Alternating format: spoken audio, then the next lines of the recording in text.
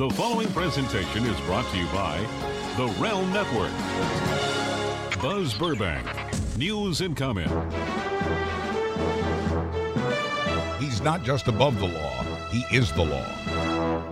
Welcome to my weekly report for Thursday, February 20th, 2020. Thank you for listening to this independent news, which appreciates your support through the donate button at buzzburbank.com.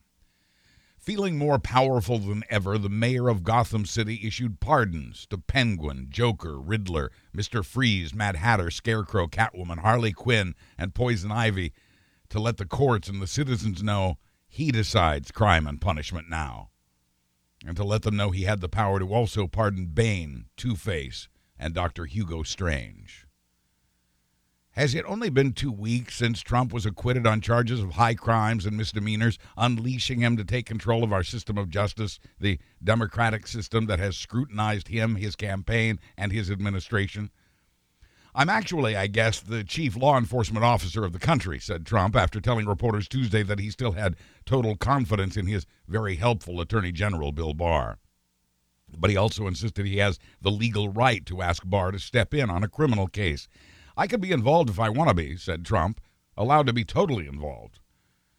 In that surprising interview a week ago today, Bill Barr also said that Trump has never asked him to take any action related to any criminal case. Trump seized on that quote on Twitter, writing, "That doesn't mean I do not have as president the legal right to do so. I do."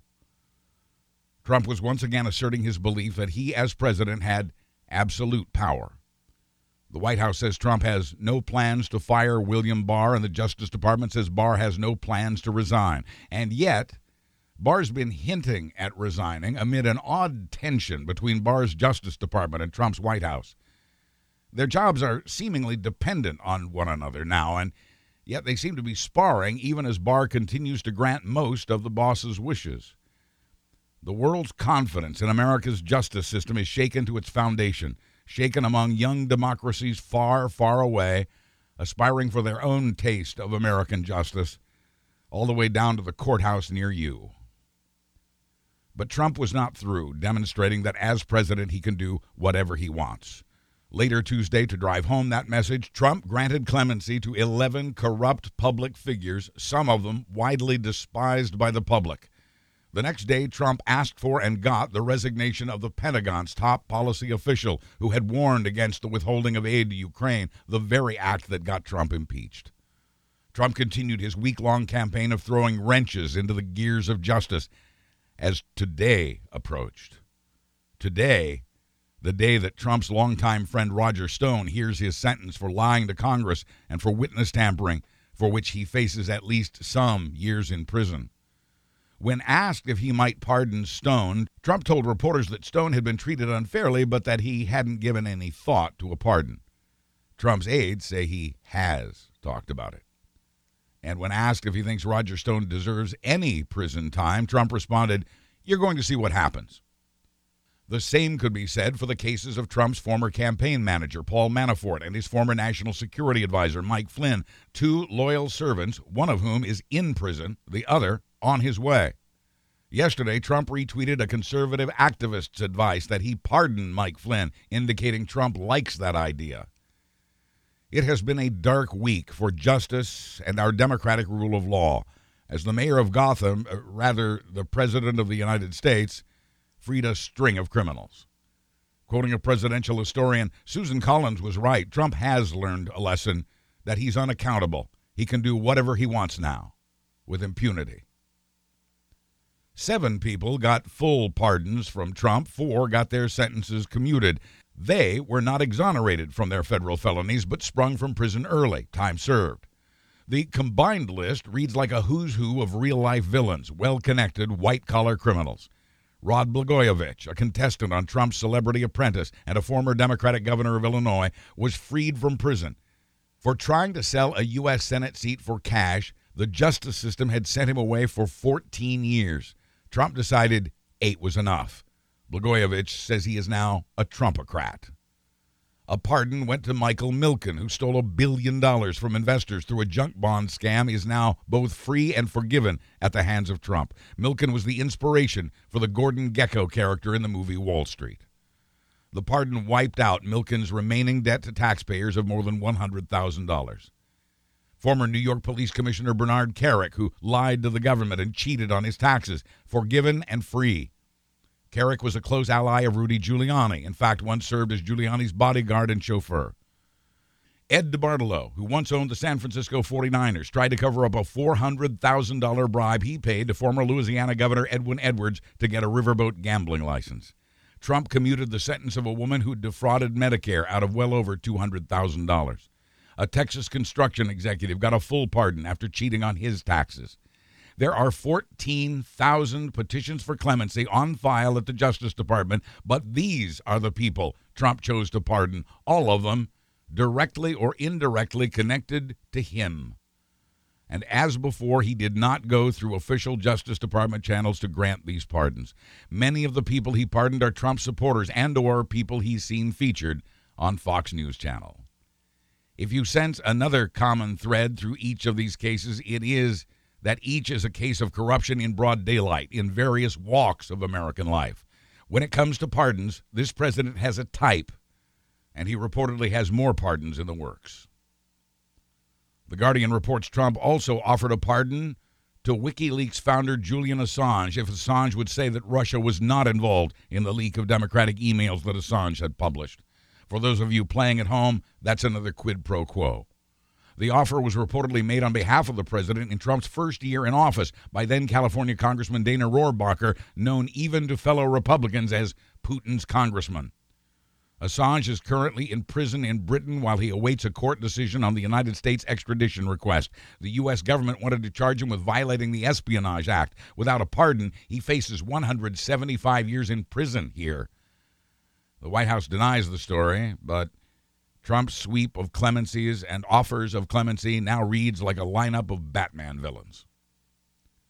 It was a bit of a shock at first to hear Attorney General William Barr say that Trump's tweets had made it, quote, impossible to do my job, and I'm not going to be bullied or influenced by anybody. I cannot do my job with a constant background commentary that undercuts me. Sounded pretty serious. It was surprising because Barr has clearly served the president's interest from the outset, pursuing investigations into the Russia probe while making life easier for Trump allies charged with serious crimes. Not everybody took the bait. Former U.S. Attorney Preet Bharara tweeted that Barr is, quote, shrewd, deliberate, smart, calculating, careful, and full of it.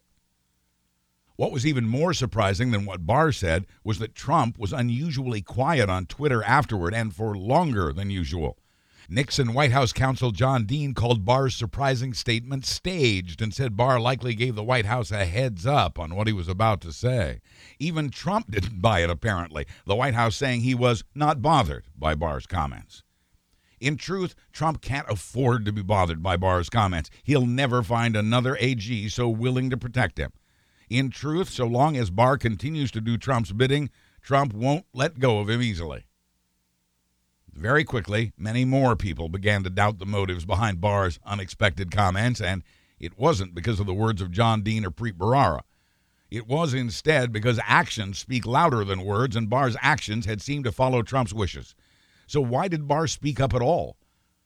Sources close to Barr say he really is frustrated with Trump and has been for weeks, that he's told people close to the president he seriously considered resigning over the tweets.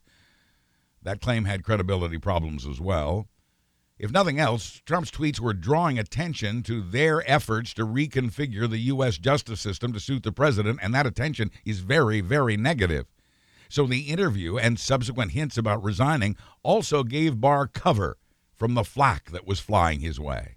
Trump's tweets had set fires that Barr had to put out, the failing confidence in the impartiality of the Justice Department outside the department, and the failing confidence in the impartiality of justice inside the department. Bill Barr had been caught helping the president protect his friends and pursue his enemies, and he'd been called out for it in the public arena and from the angry and hurt people inside his own Department of Justice. Trump tweeted he was thinking about suing everyone involved in the Mueller investigation, the investigation he and Barr had claimed exonerated him. Trump said he would even sue the Justice Department itself if he weren't the president. Trump was talking about suing Barr's own people, the ones Barr had already angered and disappointed. Sources say Barr won't be moved by that letter from former DOJ employees because he feels they've been his opponents all along. They say Barr doesn't care if his employees like him, but that he does care about overall department morale. They say that's why he's been poking the president in public to try to make it stop before Barr loses all control at the U.S. Department of Justice. Barr had to say that his job had been made impossible. He had to say that he was thinking about quitting, whether he really intended to or not. I do make his job harder, admitted Trump. I think that's true. Yesterday, Trump tweeted that Barr should clean house at the Justice Department, targeting those involved in the Russia probe. He had no intention of making Barr's job easier. He's pressuring Barr to eat his own, to launch a career assault on his employees. In doing the very thing Barr had asked him not to do, it was as if Trump were trying to push Barr out of his job, and that just makes no sense, since that can't possibly be what Trump wants. 24 hours after Barr's "not going to be bullied" statement, Trump was once again tweeting about the Justice Department, his way of rebuking Barr for rebuking him. And just hours after that tweet, Barr's Justice Department announced that it would not be filing charges against former FBI Acting Director Andrew McCabe, one of Trump's most targeted political enemies, James Comey and Hillary Clinton being the others. McCabe, who'd ordered an investigation of Trump on obstruction of justice, hadn't broken any laws, and the decision not to charge him for allegedly lying about a supposed leak is not what Trump wanted to hear. Trump had called McCabe a dirty cop and a bad guy. Last August, Trump was furious when he heard the Justice Department had declined to file charges against Comey over the memos Comey had written as FBI director. Aides say Trump swore for days about that decision, saying, "Can you effing believe they didn't charge him?" And he was angry again in January when Barr's investigation of Clinton had also found no evidence of criminality. The tension between Trump and Bill Barr's Justice Department has been building since the Comey decision late last summer, despite the Attorney General's faithful servitude. Trump's reportedly still sore about the imprisonment of his former campaign manager, Paul Manafort. This week, one official said Trump, quote, believes very strongly that action should be taken against Andrew McCabe. Sources to the Washington Post say Trump was upset about the McCabe decision, upset about the decision, and upset about not being given a heads up about it. It was another surprising move by Barr, leaving open the question of whether there might be a rift between Trump and his hand-picked attorney general. They both continue to agree on ideology, on politics, but Barr, under pressure from all sides, appeared to be saying that he wants what his employees want, a Justice Department free of political influence. Career prosecutors were resigning in protest of what looked very much like political influence, 5 of them counting the former U.S. attorney who had overseen the Roger Stone case. Andrew McCabe, meanwhile, is suing the Justice Department for firing him one day before he became eligible for retirement. But Bill Barr also seemed to be doing Trump's bidding, whether Trump tweeted about it or not. For one thing, Barr has ordered prosecutors across the country to get his approval for any investigation of any presidential candidate. It all has to go through him, the man who pursues Trump's enemies and goes easy on his friends. But also, Barr has assigned prosecutors outside the original investigations to review a number of cases that are of keen interest to Trump, including to focus on the findings of Trump's personal lawyer, Rudy Giuliani. That's especially interesting since at the U.S. Attorney's Office Rudy used to head, Giuliani appears to increasingly be the target of an investigation centered around his helpers, Lev and Igor. And new charges were filed against Lev Parnas this week, charges that reportedly move investigators even closer to Giuliani, an investigation that has intensified since the Trump impeachment trial. They've even subpoenaed some of Giuliani's documents. The closer the Lev and Igor investigation gets to Giuliani, the closer it gets to Trump. At the same time, William Barr has ordered that any case having anything remotely to do with Ukraine is to go through him, and that, of course, includes matters concerning Rudy Giuliani. Those prosecutors in places like Chicago and Cleveland now cannot make a move without Barr's approval or the approval of 2 prosecutors handpicked by Barr. It means Barr now has the reins at the once fiercely independent Southern District of New York. So it isn't clear how far the Giuliani case will actually get in the end. Trump has now contradicted his past denials about Ukraine and now admits that he sent Giuliani there to get dirt on the Bidens and the 2016 Democrats. By saying he'd sent Giuliani to Ukraine, Trump had confessed to the very thing for which he had been impeached. Trump admitted the very thing for which he was so quickly acquitted without witnesses. Trump made his confession to, of all people, Geraldo Rivera, who'd cleverly asked Trump if he's sorry he'd sent Rudy to Ukraine. No, not at all, said Trump, not realizing he'd been tricked. Here's my choice, said Trump. I either deal with the Comeys of the world or I deal with Rudy. Trump said the U.S. intelligence community had left him with a bad taste, having concluded that Russia had helped his 2016 campaign, so he chose a former federal prosecutor who's one of his. And then he chose a new acting director of national intelligence, who's one of his. Richard Grenell will now head all 17 of our intelligence agencies, even though Richard Grenell has not a day's experience in the intelligence field. But he hadn't had any experience in diplomacy either when Trump made Grenell ambassador to Germany, where he was anything but diplomatic or liked. Richard Grenell, who won't have to face Congress because he's just the acting national intelligence director, wink, wink. Grenell is a Trump supporter who told the far-right website Breitbart he wants to, quote, empower conservatives throughout Europe. Grenell is an ideologue in what's traditionally been a neutral job that's traditionally been done by people with extensive intelligence experience. Giuliani associate Lev Parnas is now directly implicating Grenell in the Ukraine scandal, saying Grenell promised to give Russian oligarch Dmitry Firtash the heads up if the Justice Department planned to extradite him for multiple felony corruption and bribery charges. The nation's spy agencies, starting today, are headed by a man who's there because his predecessors came to the conclusion that angered Trump, that Russia had helped Trump's campaign in the 2016 election.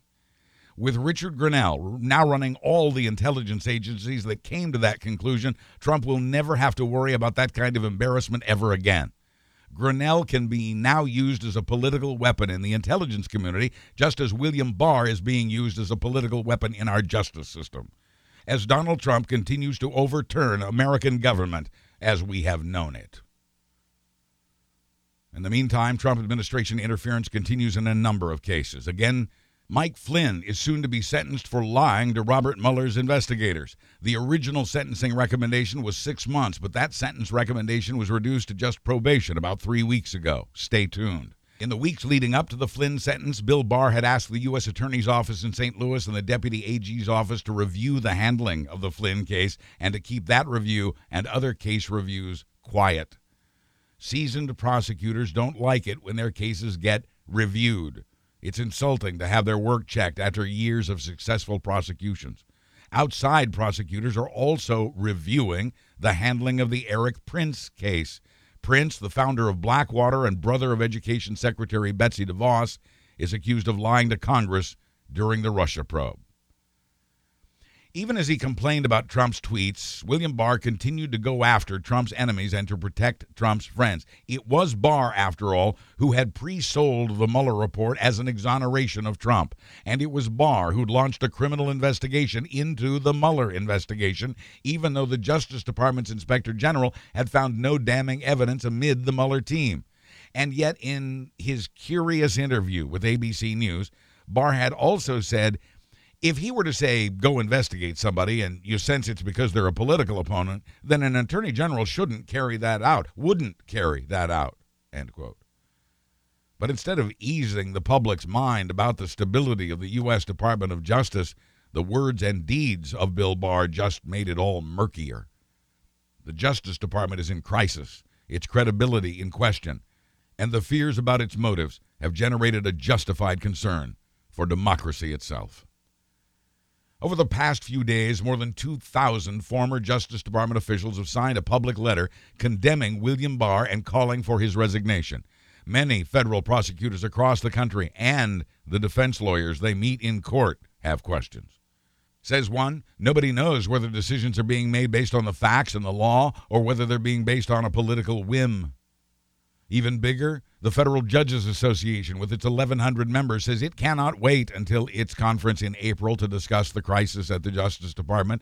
The head of this group of federal judges called an emergency meeting on Tuesday after years of verbal abuse from Donald John Trump. This week, Trump continued his attacks on Judge Amy Berman Jackson, the judge who was expected to decide Roger Stone's fate today. Federal judges have ruled against Trump, his presidential administration, and his businesses more than 100 times since he took office. But to make his wishes clear to the judge, Trump issued a string of pardons for people accused of corruption in politics, finance, and even sports. The building tension between Trump and the DOJ came to a head once federal prosecutors asked for a 7 to 9 year prison sentence for Trump's longtime friend and political advisor, self-described political dirty trickster Roger Stone. As you'll recall from last week's report, Trump called the Stone sentencing recommendation unfair. The next day, the Justice Department announced it was reducing that request. Barr claims he was planning to ask for the sentence reduction anyway, but that Trump's tweet had made that decision look bad. Look bad for the DOJ, and look bad for Bill Barr. That's when Barr said it was impossible to do his job with all these tweets. And yet he continued to do his job. And Trump continued his work as well, interfering with the Roger Stone case. Tamika Hart is a Memphis Democratic politician who says she was also the forewoman on the jury in the Roger Stone trial that convicted him. If Stone's lawyers didn't want her on the jury, they could have asked that she be dismissed during jury selection. Jurors don't often speak out, not even after a trial, but Ms. Hart said she felt she must after hearing Stone's sentence recommendation had been reduced to the point of being eliminated. Trump and Stone both seized on this simultaneously. Trump tweeted, "Now it looks like the foreperson had significant bias." Well, that's all Roger Stone's lawyers needed to hear, whereupon they immediately filed court papers asking for a new trial. Trump had again abused his power as president, this time to intervene in what was supposed to have been an independent prosecution. Tuesday morning, he tweeted a not-so-veiled message to the judge in the Stone case that his friend deserves a new trial. Hours later, reports the Washington Post, a Justice Department official said prosecutors filed a sealed motion in that courtroom arguing that Stone does not deserve a new trial, and that they carried that message with the personal approval of Attorney General William Barr.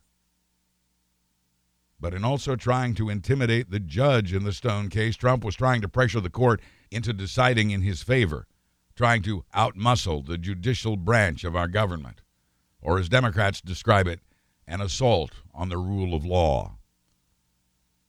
Supreme Court Chief Justice John Roberts had called out Trump once before for talking about Trump judges and Obama judges. They are just judges, Roberts insisted, ruling on the laws as the laws are written. Senate Minority Leader Chuck Schumer said on the Senate floor, the nation now looks again to Chief Justice Roberts to make clear to President Trump that these attacks are unacceptable, adding, now would be the time for Chief Justice Roberts to speak up.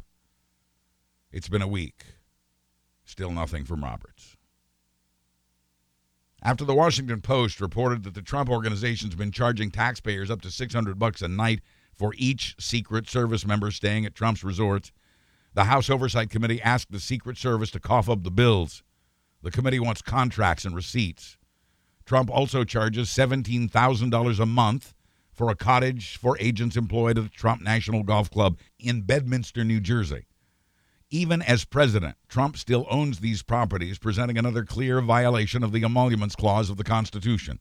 Washington Post reporters were able to piece together documents showing that the Secret Service, on the taxpayer's dime, has paid Trump's company nearly $500,000, but without all the documents, it's likely a lot more money than that.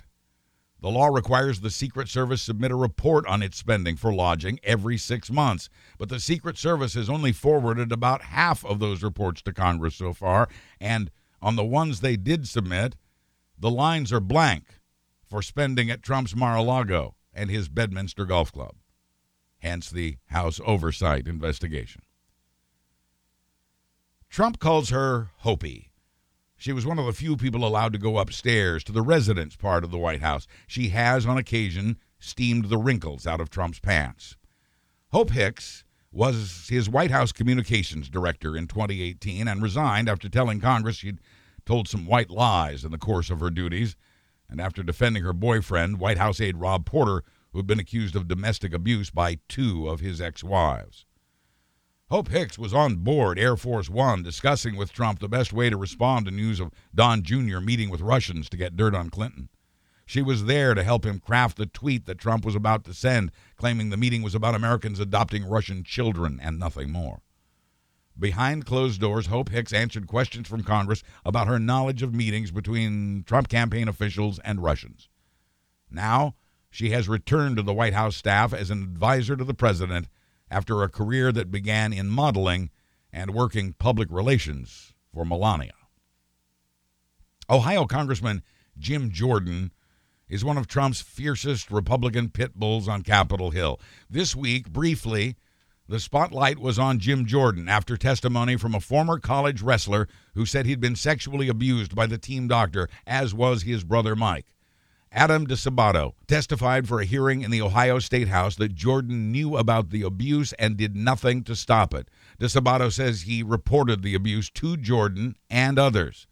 Quoting the ex-wrestler, "They told me they went to their superiors who told them to be happy where we're at and keep our mouths shut." In fact, he says Jordan helped cover up the abuse, calling him repeatedly. "I had to have my lawyer call him to tell him to stop calling." Quoting DeSabato at that State House hearing, "Jim Jordan called me crying, groveling on the 4th of July, begging me to go against my brother, begging me, crying for a half hour." Jordan has denied all this. The team doctor committed suicide before the sex abuse allegations became publicly known.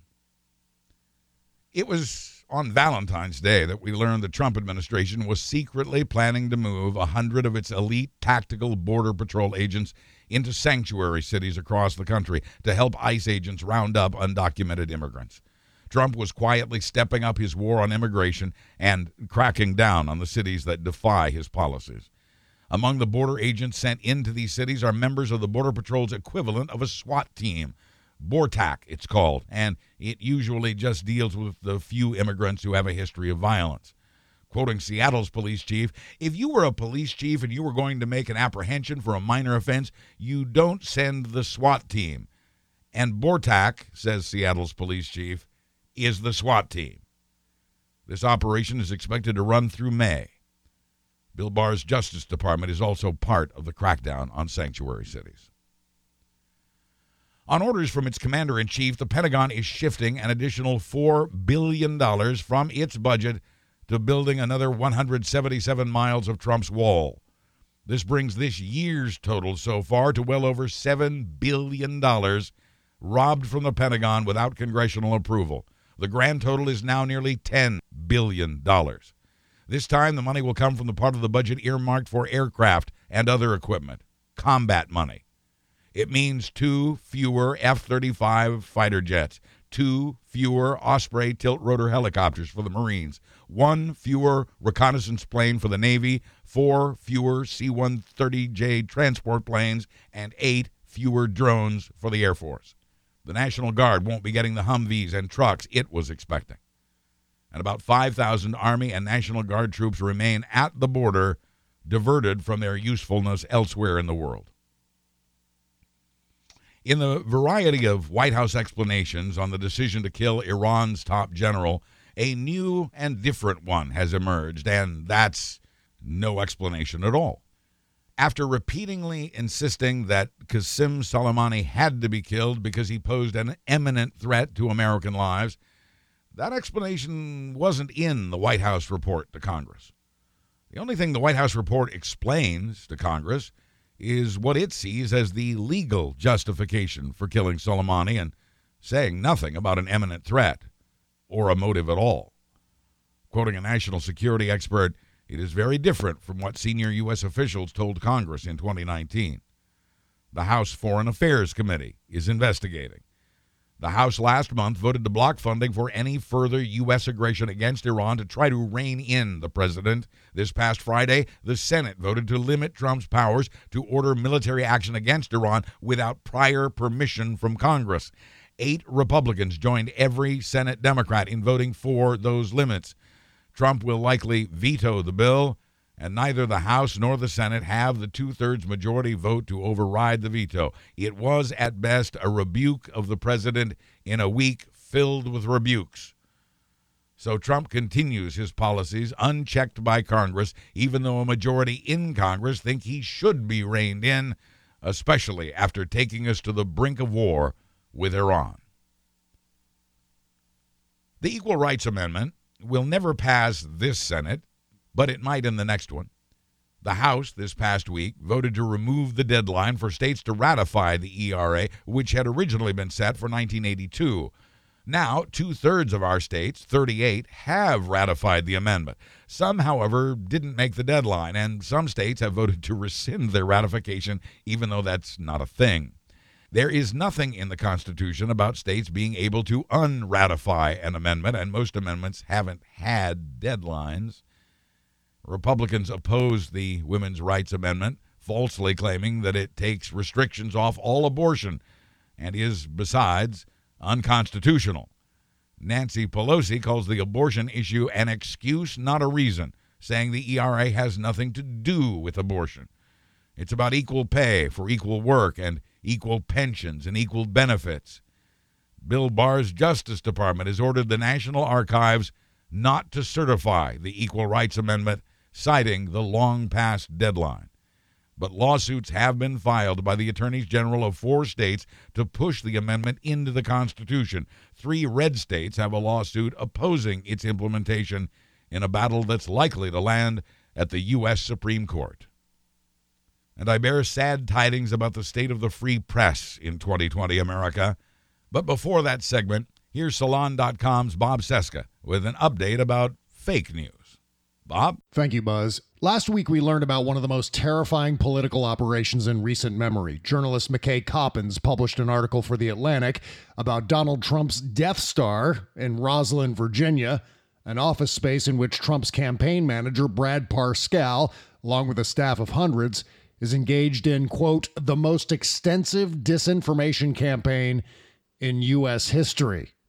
The mission of Trump's Death Star is to micro-target registered voters on social media with countless political advertisements and other posts designed to spread pro-Trump propaganda, in most cases, straight-up lies.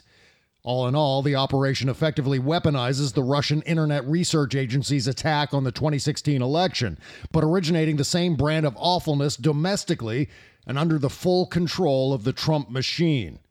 We also learned that the Republican National Committee, which is merged with the Trump campaign, possesses around 3,000 data points on every American voter. That's you, that's me, that's Buzz Burbank, that's every living American who's registered. These data points include your biases, your flaws, your preferences, everything that might be pulled from your social media presence and which Mark Zuckerberg allowed to be harvested without our permission. And speaking of Zuckerberg, the Facebook founder decided after meeting with Trump that it'd be fine and dandy to continue allowing on the platform political ads that contain lies.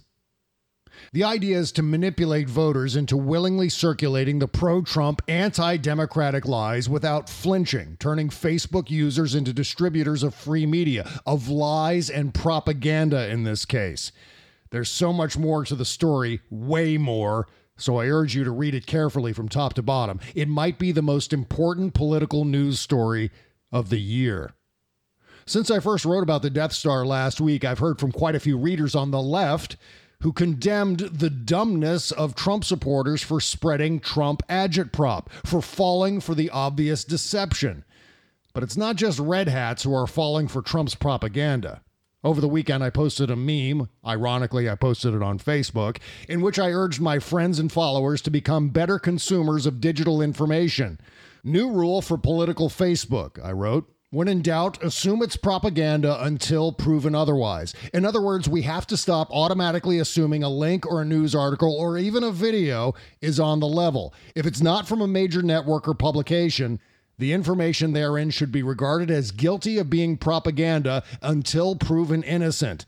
Without any filters, we're vulnerable. We don't blindly put random food in our mouths. Why would we put random information into our brains? It's common sense, especially these days.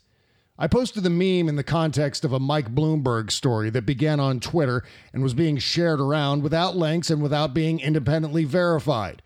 The story turned out to be true, but again, it was flying around social media before being confirmed. In fact, one of my Facebook followers posted a link in the comments under my meme. Again, a meme I posted about not sharing pro-Trump propaganda. The link was, of course, about the Bloomberg story, but when I checked the link, it pointed to a site called News Thud. If you've never heard of News Thud, you're not alone because it's exactly the kind of site we shouldn't be sharing online. Here's why. It turns out News Thud is a pro-Trump propaganda site, and it was being shared under one of my statuses by a fellow liberal just because it appealed to my Facebook followers' opposition to and bias against Mike Bloomberg. Every story on the site represented bad news for liberals and Democrats and good news for Trump. Among the top trending stories that day, liberal activist Alyssa Milano's show gets canceled. Trump shares a hilarious video. Pelosi's financial disclosure problems. Trump and Melania wow crowd in Daytona with all-American show. Amy Klobuchar flip-flopped on something. Pelosi flies into rage. Pete Buttigieg linked to a fake Twitter account. And so on. None of the stories were flagrantly opinionated, but each story appears to have been selected to show the Democrats in disarray, while painting Trump as the good guy here to save the day. It's a long-existing Fox News technique wheeled out during its straight news segments. Instead of spewing opinions, news items are deliberately curated to give off a negative impression of the Democrats. Clever, right? My Facebook follower grabbed the link to the Bloomberg article on News Thud, believing that because it confirmed what he wanted it to confirm, and because it seemed legitimate since it contained a tweet from Nate Silver, then it must be legit. It wasn't. Yet he shared this link without asking himself where it came from, and in the process, it ended up being seen by other people, potentially reinforcing or establishing negative ideas about Bloomberg, who could very easily become the Democratic nominee facing Trump in the general election. Oh, and News Thud? Its physical address is in London, and the slogan is, "News for Conservatives." But if it helps you tear down the Democrats who aren't your favorite candidate, I guess it's all fine, right? This is how the horrendousness begins. This is how Trump will win. Not only are both sides vulnerable to sharing propaganda on social media, but on the left, we're sharing stories that could seriously damage Democratic candidates, one of whom will be the only human standing between us and a second Trump term. Unless we stop doing this, especially knowing we're facing the most extensive disinformation campaign in U.S. history, Trump has already won again, and the end of the American Republic has arrived, in part due to our knee-jerk irresponsibility and thoughtlessness. It's time to wise up, or kiss all of this goodbye. I'm Bob Cesca for Buzz Burbank News and Comment. Thank you, Bob. Get more of Mr. Cesca at salon.com, his Patreon page, and Tuesdays and Thursdays on the Bob Cesca Show at bobcesca.com. He'll have a fresh show this afternoon. I join Bob on his Tuesday shows. There was a big bankruptcy this week, bigger even than the bankruptcies of the Boy Scouts of America and Pier 1 Imports. The McClatchy newspaper chain filed Chapter 11 this week, which the dean of the Columbia Journalism School calls a big, big loss for American democracy. A journalism professor at Syracuse said, "There have been many sad days for newspapers over the last few years, but today might be the saddest yet." McClatchy is the second biggest newspaper chain in the U.S. Is the biggest chain far behind? The Pulitzer Prize-winning Miami Herald, which broke and pursued the Jeffrey Epstein story and which gave us authors including Carl Hiaasen and Dave Barry, is part of the McClatchy chain. So is the tried-and-true Sacramento Bee covering California's capital. The Kansas City Star, which uncovered a local pipeline in the justice system that was shifting foster care kids directly into jails. The Fort Worth Star-Telegram and the Charlotte Observer still keeping an eye on their local elected officials, public health and safety, and more. They're part of the McClatchy journalism empire. McClatchy was founded during the California Gold Rush and just 10 years ago bought the Knight Ridder newspaper chain when times were better. McClatchy insists it won't be cutting back in its 30 newsrooms in 14 states, but there will be belt-tightening. The company filed for bankruptcy protection to get out from under a $700 million debt. Company executives blame that debt on its retired employees, saying the company is paying 10 times as many pensions as salaries. The number of employees in newsrooms across the country has dropped by nearly half in the past 10 years. 20% of our newspapers have folded, and not the way they're supposed to. The Miami Herald alone cut 40 jobs last month and started sharing a printing plant with a rival newspaper. And although digital newspaper subscriptions are growing at the rate of about 50% a year, that growth is not covering the loss of print subscribers. Local newspapers break news more often than TV or radio or websites or podcasters, and radio and TV and websites and podcasters get a lot of their news from newspapers. Warren Buffett sold off his 31 newspapers in January, expecting them to fail. A hungry hedge fund got a bigger piece of the Chicago Tribune chain the month before that, and the one that includes the Baltimore Sun and the New York Daily News. In a world now flooded with social media rumors, propaganda, and fake news, the world without newspapers is a lot darker. A Republican state lawmaker in Tennessee has introduced a measure that would declare CNN and the Washington Post fake news. The measure comes in the form of an amendment to another bill Tennessee lawmakers are considering. Republican State Representative Micah Van Huss of Jonesboro introduced it last week. He was hurt by a Post editorial writer's reference to Trump supporters as being cult-like. He wants the Post and CNN to be officially labeled part of the media wing of the Democratic Party, at least in Tennessee.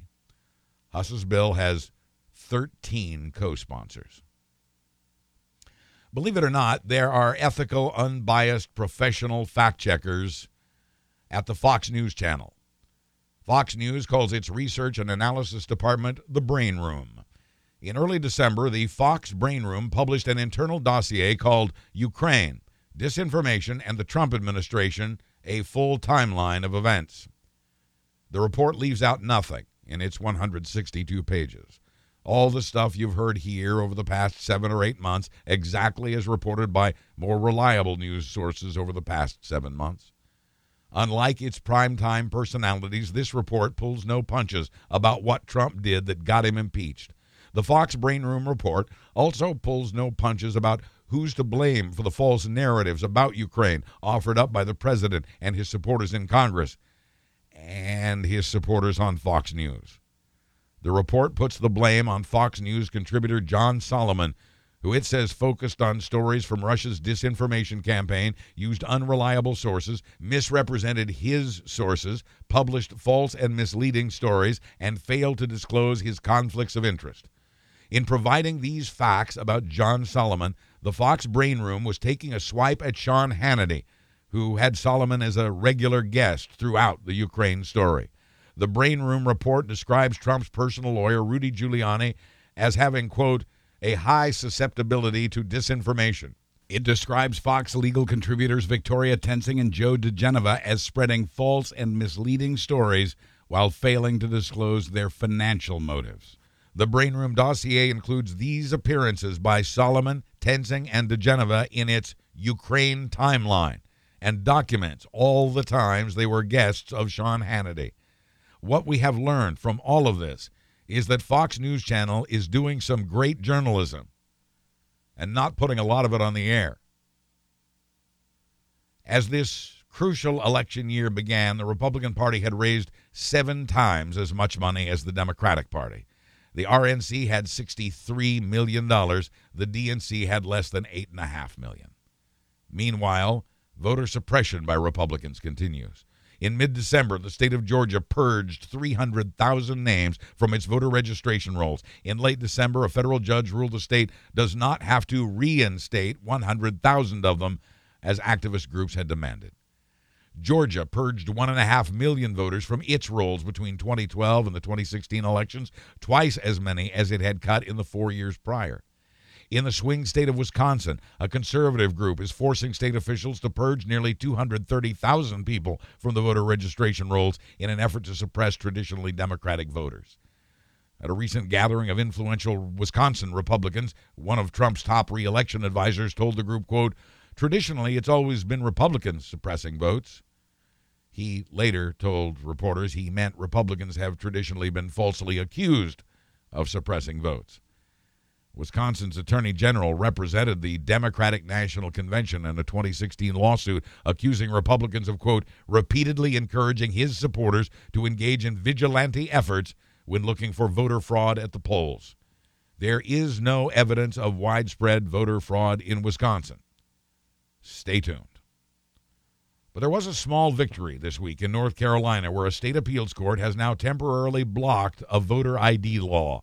It is the second court to rule that North Carolina's voter ID law discriminates against African Americans who are predominantly Democratic voters, and that was clearly the purpose of the law, says the ruling. The ruling means the voter ID law might not even be in effect when voters report to cast their ballots this fall. A federal court had already issued a temporary injunction against the voter ID law. That order keeps the law off the books until after the North Carolina primary on Super Tuesday, March 3rd.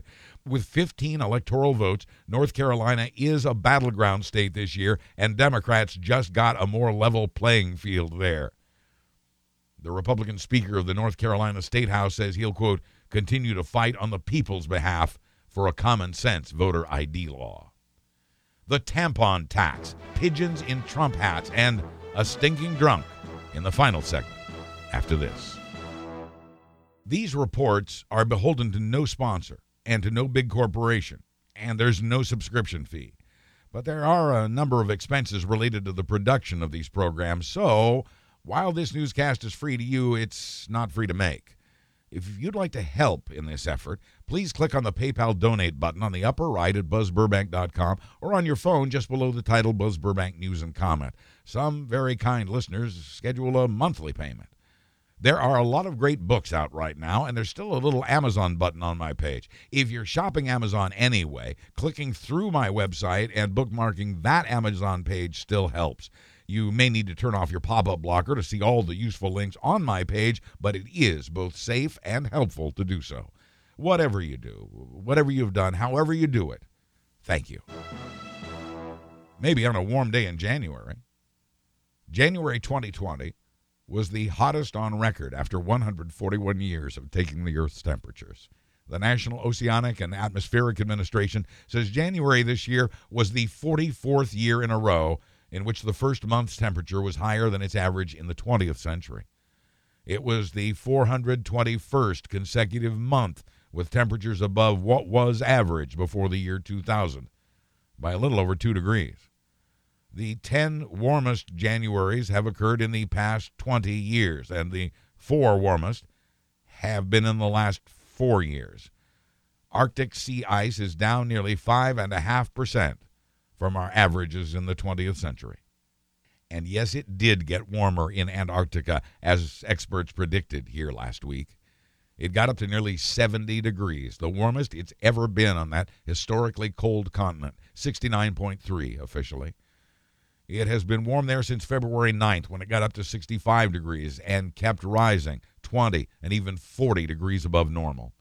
The Antarctic Peninsula is one of the fastest warming parts of the planet, and the glaciers are melting, shedding 25 billion metric tons of ice into the rising seas.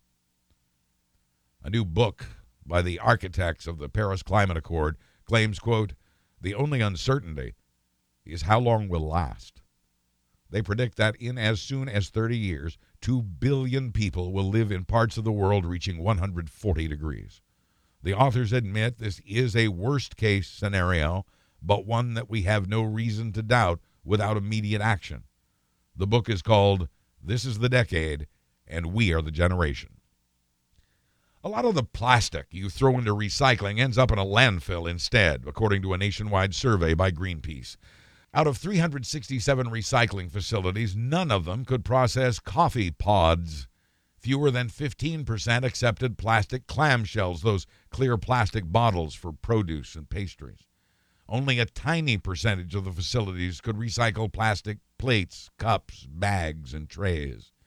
They simply don't have the technology for it, and a lot of the packaging that is marked as recyclable really isn't. Greenpeace is considering lawsuits to stop that deceptive labeling. And the amount of plastic now being buried in American soil has increased ever since China cracked down on the U.S. exports of plastic waste. Greenpeace found that there is a good market for recycled plastics labeled 1 and 2, bottles and jugs mainly, but plastics marked with a 3 or higher number in that triangle of arrows are probably headed for a landfill, since only about 5% of that stuff gets recycled. And getting rid of those plastics is expensive for cities and counties, and it still goes to a landfill or into the ocean. The U.S. cranks out much more plastic waste and recycles much less of it than the world's other developed countries. There are just over 327 million people in the United States. Right now, China has more than twice that many people in lockdown, and it's slowing the spread of the COVID-19 coronavirus in China. Worldwide, there have been over 73,000 cases so far. Well over 2,000 people have died. The most cases have appeared in China. Only 2.3% of those who've caught the virus have died from it, but that is a much higher death rate than those who die from influenza, and it is lower than the death rates from SARS and much lower than the death rate from MERS. The flu continues to take its toll, meanwhile, with 44 of our 50 states and Puerto Rico reporting high numbers of cases still. 26 million Americans have been sickened by the flu this season, with 4 million new cases in the latest weekly report. 14,000 people have now died from the flu in the U.S. this year, including now 92 children. 14 new child deaths in the past week. The flu and subsequent pneumonia account for nearly 7% of all deaths, despite the availability of vaccines to prevent the flu or to at least reduce its severity and contagion level. Take 2 Tylenol for a broken heart? While this study is not conclusive, new research published in the Annals of Behavioral Medicine indicate that acetaminophen, Tylenol, may be good not just for physical pain, but for emotional pain as well. Acetaminophen, on the market for 65 years now, has also been linked to reduced feelings of empathy. Doctors are recommending patients be careful about abusing a medicine for physical pain to try to make their emotional pain go away. A Tennessee lawmaker, another one, but yes, Tennessee again, a Tennessee lawmaker wants to exempt tampons from the state's upcoming tax-free weekend. Although other products are classified as the basic necessities that are always tax-free in Tennessee, tampons are not. Republican State Senator Joey Hensley of Hohenwald says he's afraid women will run out and buy tampons in bulk. There's really no limit on the number of items anybody can purchase, says Hensley, who fears those products won't sell and won't be taxed when the tax holiday is over. I would hope they buy as much as they can, says the bill's sponsor, Democrat Sarah Kyle of Memphis, adding, these people just don't have the funds, and I'm trying to remove this barrier. She says if the state can afford to give up taxes for a few days on luxury items like electronics, it can survive a tax holiday for tampons. Radio astronomers in Canada have, for the first time, picked up signals from space that come in a pattern. They first detected the signals a little over a year ago, a pattern of rapid bursts, the pattern appearing and disappearing about every 2 weeks. The scientists say the signals are coming from a galaxy 500 million miles away. There are theories, of course, about this pattern, whether it's stellar winds or a large object orbiting a star that make it go in and out. And then there are those who prefer to think someone's trying to get in touch. But scientists believe it would take a civilization far more technically advanced than our own to produce these bursts that last only a few milliseconds. That's what the scientists believe. There was no way the Boy Scouts of America could pay for all the sexual abuse lawsuits after losing more than a fourth of its members over the last 10 years and after losing a partnership with the Mormon Church. Investigators have found nearly 8,000 perpetrators of abuse in scouting and well over 12,000 victims. The BSA had to file for Chapter 11 bankruptcy protection to save the 110-year-old organization from total destruction. A trust is now in place to try to compensate the victims of the sex abuse, but that may not help the local chapters, which are often named in the victims' lawsuits. The National Council says it will do what it can to help as it continues to step up background checks and other measures to prevent future child abuse. Sonic the Hedgehog is the favorite movie in theaters this week with $57 million on its opening weekend. Birds of Prey was second. Bad Boys for Life drops to fifth. Jumanji to seventh. And Oscar's Best Picture, Parasite, is down there at number 8. Harrison Ford in Jack London's Call of the Wild opens tomorrow. For all the movies, plus theaters, showtimes, and tickets, please click the Fandango link at buzzburbank.com. If you watched the TV series MASH, you probably remember Nurse Kelly. She appeared in 150 episodes. Actress Kelly Nakahara died peacefully Sunday at her home in Pasadena, California, surrounded by family and friends. Cancer took her at age 72. Ms. Nakahara wasn't a big star, but she had a big heart.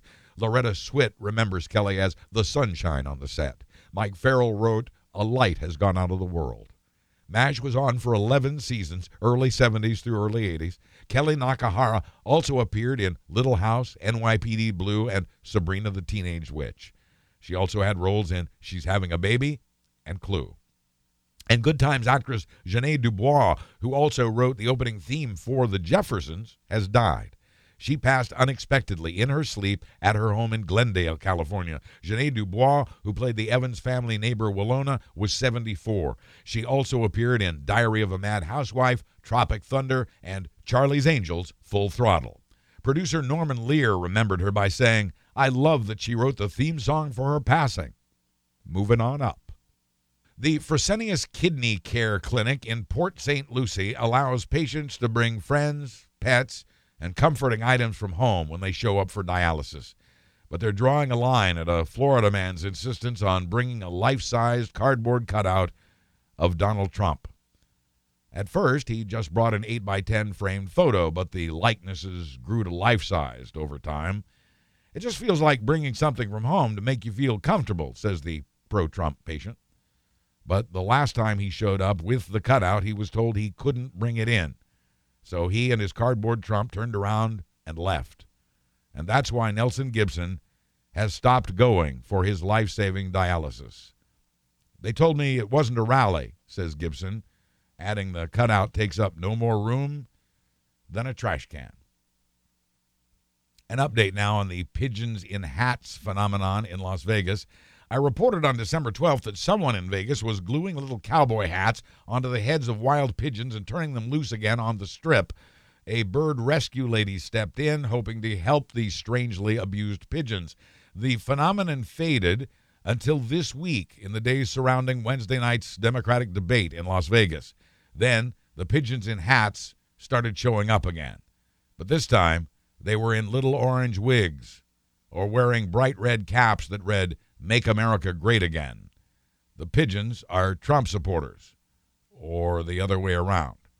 They were released by the dozens into the Las Vegas skies as a protest against the Democratic debate and to herald the arrival of Donald Trump for one of his rallies. The group that launched them insists no pigeons were harmed in the making of this stunt, explaining the hats and wigs had been affixed with eyelash glue that folds off in a day or two. The group says the stunt was months in the making, including the care and feeding of the pigeons. Described as a radical underground satire group, it calls itself Pigeons United to Interfere Now, or Putin for short. Part of a lake in aptly named Lakeland, Florida, had to be shut down on Valentine's Day on account of snakes. Brown snakes swarmed into the lake that's about halfway between Tampa and Orlando, and people stayed out of the water.